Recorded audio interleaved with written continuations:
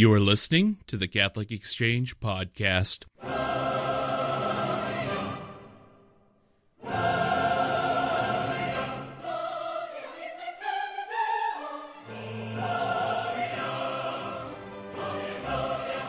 Hello and welcome to the Catholic Exchange Podcast. This is Michael Litchens with you once more during this beautiful summer day. I'm sure many of you are out there. If you're like me here in Denver, you're enjoying the sunshine, maybe planning a pilgrimage, whatever it is you're doing.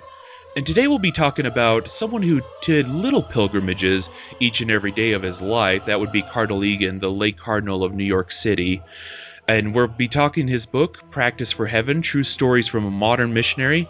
And I'm here with the late Cardinal's editor, Dr. Joe McClear.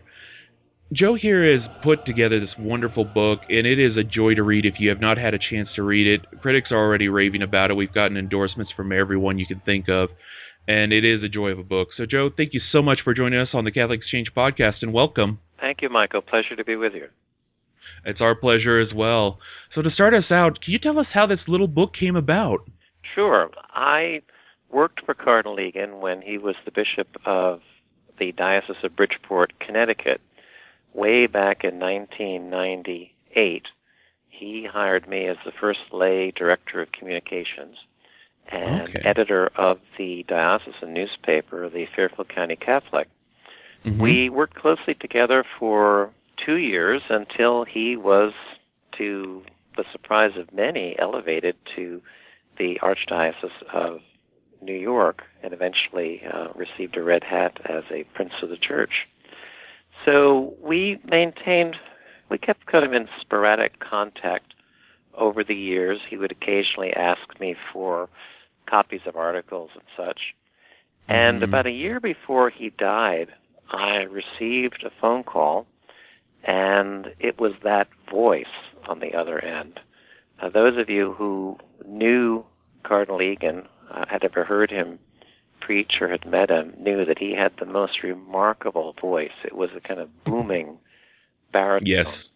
And physically, he was a large man, so he was an imposing presence, but the voice that a Catholic school student once said sounded like the voice of God. But that voice said that he finally had decided, after years of people asking him to do so, he decided he wanted to do a book.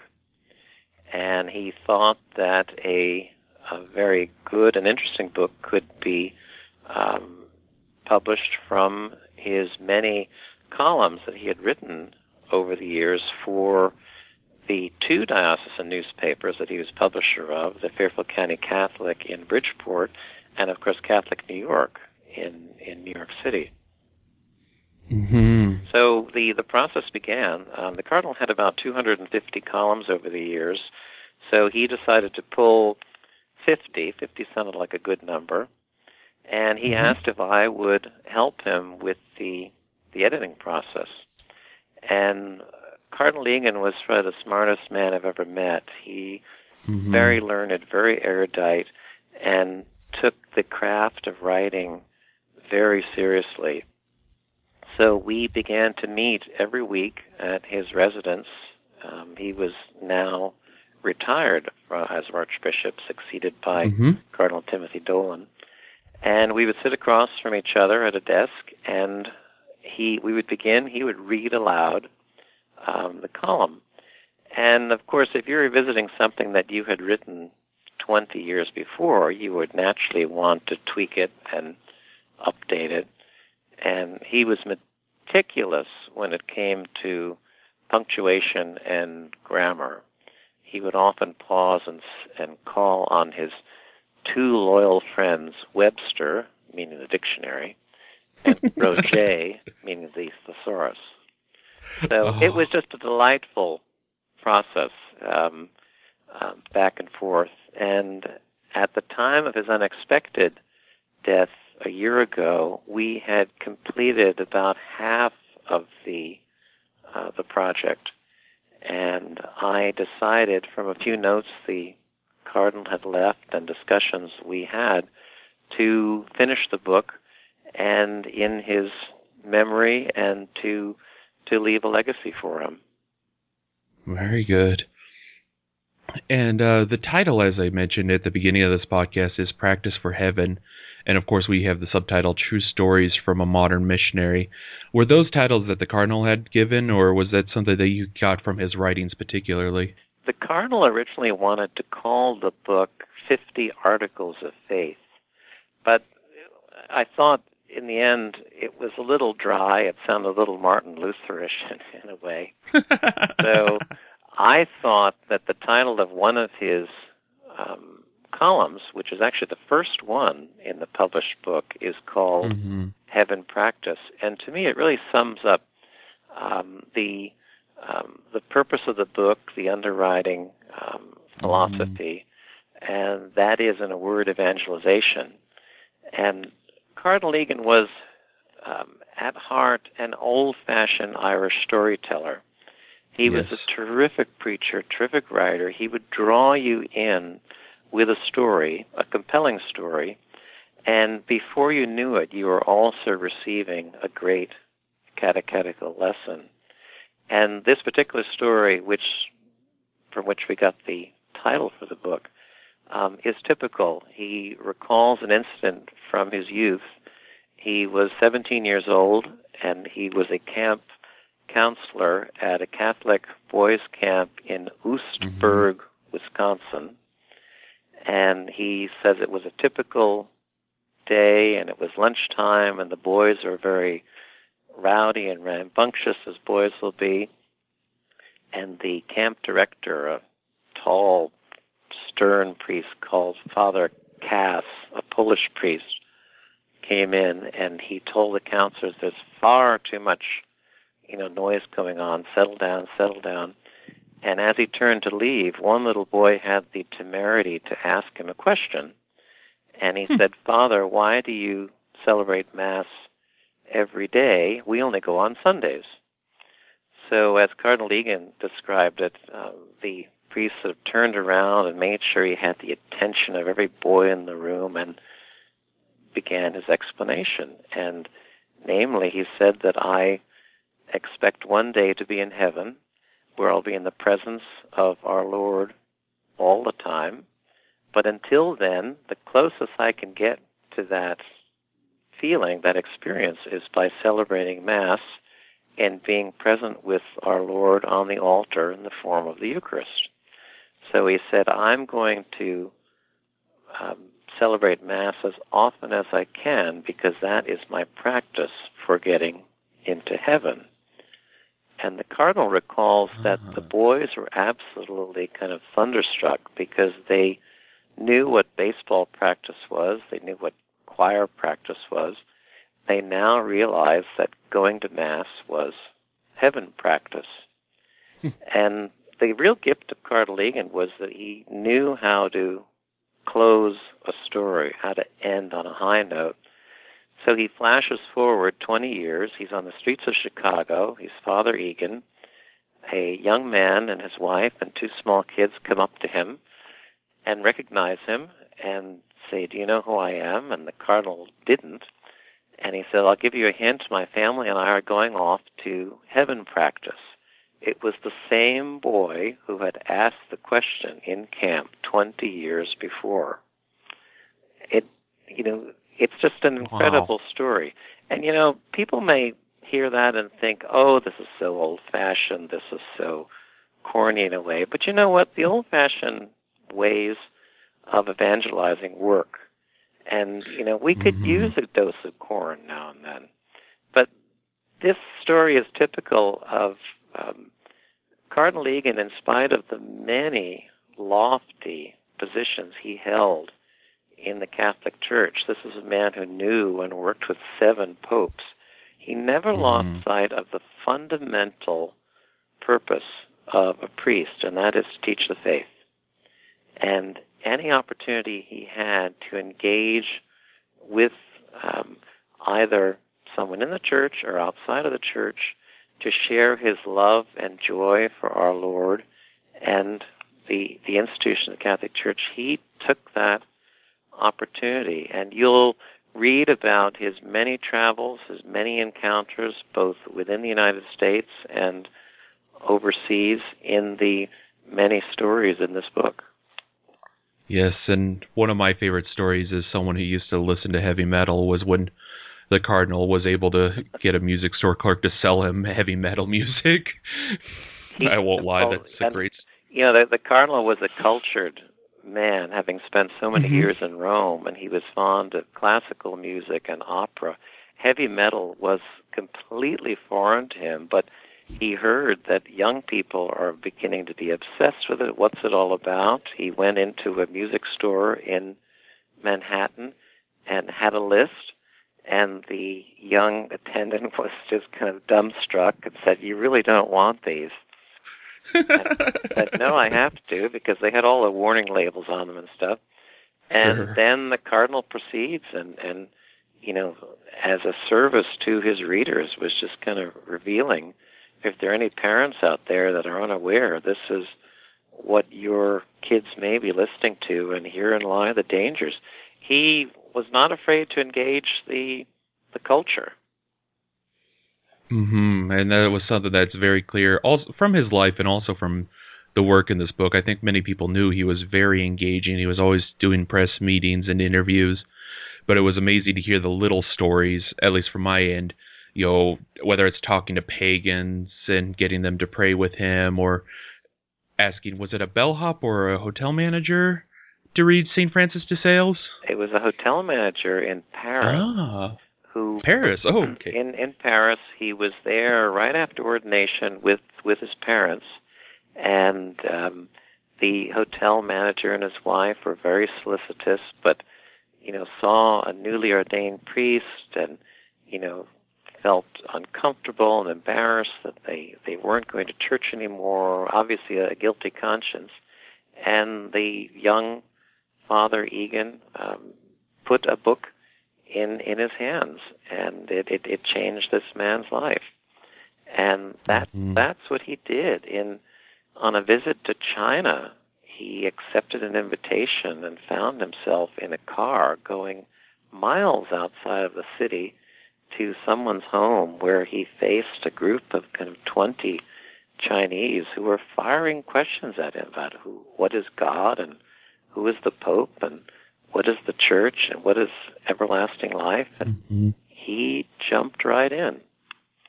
That was his way. He for a man, as I say, who held very important positions in Rome, as well as in dioceses in Chicago and New York. He had the common touch, and people remembered his preaching, remembered his writings, and I think that this book will remind not only people who encountered him, but those who haven't, of what a gift this priest had.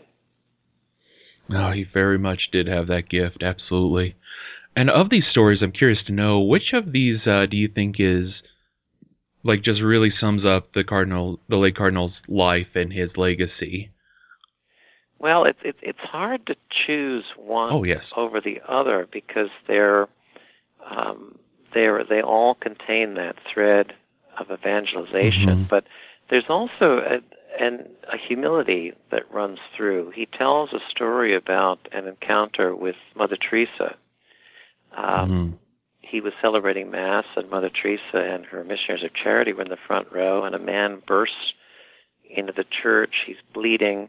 He's screaming, what do I do? What do I do? And the Cardinal freely admits, you know, he was alarmed as to what he should do. Everyone just stopped. And he then watched Mother Teresa spring into action, lead the man into the sacristy, and from what someone called her magic, managed to calm this man and comfort him.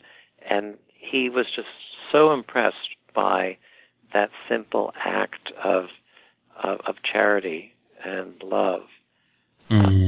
Similarly, the Cardinal was stricken with polio when he was 8 years old. He and his brother together, growing up in Chicago, and for 2 years he could not lift his head off the pillow. He was bedridden. And he took from that profound experience, I mean, imagine being 8 years old. He took from that, he said he acquired not only a kind of a perseverance and a determination to succeed, but also an overwhelming compassion for the sick and the disabled and those who have no one to speak for them.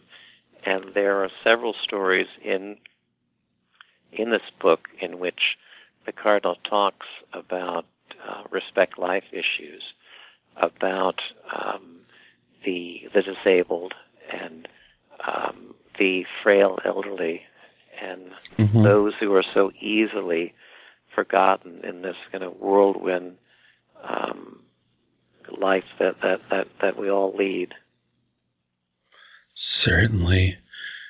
And speaking of the Good Cardinal's legacy, I understand that a lot of the proceeds from this book are going to support seminaries and vocations that the Cardinal had a special place in his heart. Is that correct? Yes, 100% of the proceeds from the sale of Practice for Heaven will go to St. Joseph's Seminary, which is the seminary of the Archdiocese of New York. The Cardinal was passionately committed to vocations, to the priesthood and religious life. So it's nice to think that this book will leave a legacy in that direction. Absolutely, and legacy certainly has left. Now, to switch gears a little bit, I'm curious how other people have responded to these stories. I know I thoroughly enjoyed them. I always enjoy hearing the true tales of priests going out into the world, but how have people responded so far as you can tell, to hearing about Cardinal Egan's stories in his Practice for Heaven? Really two things. One is tremendous happiness and nostalgia for those who knew him, heard his preaching, his writing. They feel what a cherished possession to have now in book form.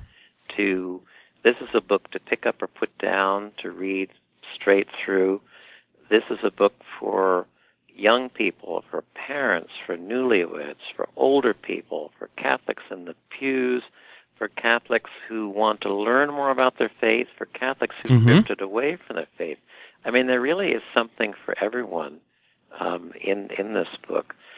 Those who did not know Cardinal Egan or had maybe heard of him and maybe had an impression of a kind of, old school, kind of aloof person are really touched by the humanity and the compassion on these pages. And as I said before, the common touch. Cardinal Egan had that gift of speaking directly to you, even if he was preaching from the pulpit of St. Patrick's Cathedral and you were in the sort of third pew from the back. You felt like he was looking directly at you and reaching you with his words, and the way he evoked Scripture and the way he brought Scripture to life and the way he could relate a story from his own life or talk about a contemporary issue, he was able to make a personal connection, and that's what people are discovering when they pick up this book. It's almost a revelation to them that the eloquence of a man who, in spite of his privileged upbringing and incredible career throughout the institution of the Church, has this kind of personal touch. So I'm delighted because I'm hoping that people outside of, say, the northeastern United States who may not have experienced this man's gifts will really come to know what a treasure he was. Certainly, I hope so as well. And a final question as we wrap up here. Where does this book fit in with the Cardinal's legacy and all the missionary work that he had done? I think this book sums up his life as a priest. he rose to become a prince of the church, a cardinal, and yet he fundamentally, in the core of his being, was a parish priest. And again, the mission of a priest is to teach the faith, and in that sense, he was a missionary. His favorite saint was St. Paul, I think for obvious reasons. Mm-hmm. And, wherever he traveled, whether it be the streets of Manhattan, as you'll read, whether he is in South America or Europe or China, he engaged with people. He sought every opportunity as a priest to impart the faith, to bring our Lord to others. And in that sense, he is a great example for, I think, all priests today, certainly all bishops today. He also he never sought the limelight for himself. He was not a sort of spotlight bishop. He had his own sort of quiet way of working. He might, in fact, have even been a little embarrassed had he lived at the attention that this book is getting. But such was his humility. I'm delighted that Sophia Institute Press has published this book. You've done a marvelous job, and I really feel that it's going to do a lot of good and bring a lot of graces to a lot of people. And, what a wonderful legacy for one of the great churchmen of the U.S. Absolutely. And that book's available at sophiainstitute.com. Also available in your local Catholic bookstore. So anyone who is thinking about picking this up, I highly recommend it. It comes in paperback and ebook. And it's truly a delightful little book. One of my favorite things about it is how short the stories are, that you can read them straight through if you'd like, or you can honestly just read one here or there on the train, whatever your day happens to be. So it's a perfect book for that. And with that, Joe, I wanted to thank you so much for coming on here, introducing us a little bit about the book and telling us about it, and really all the work you've done for Cardinal Egan's legacy. That you have done so much and have gone above and beyond. It's a joy to see and to really get this into the hands of so many folks. Thank you, Michael. Pleasure talking with you. It's our pleasure as well. Once again, this is Michael Litchens with the Catholic Exchange Podcast. If you have any questions or want to know more about this book, you can email me, editor@catholicexchange.com. We'll have this book available on the website and also at sophiainstitute.com. Your local Catholic bookstore will have it as well. And also, we'll be available in Barnes & Noble and bookstores throughout the United States. So pick it up, enjoy it, let me know your comments. I'd love to hear from you. Otherwise, God love you. Have a wonderful week.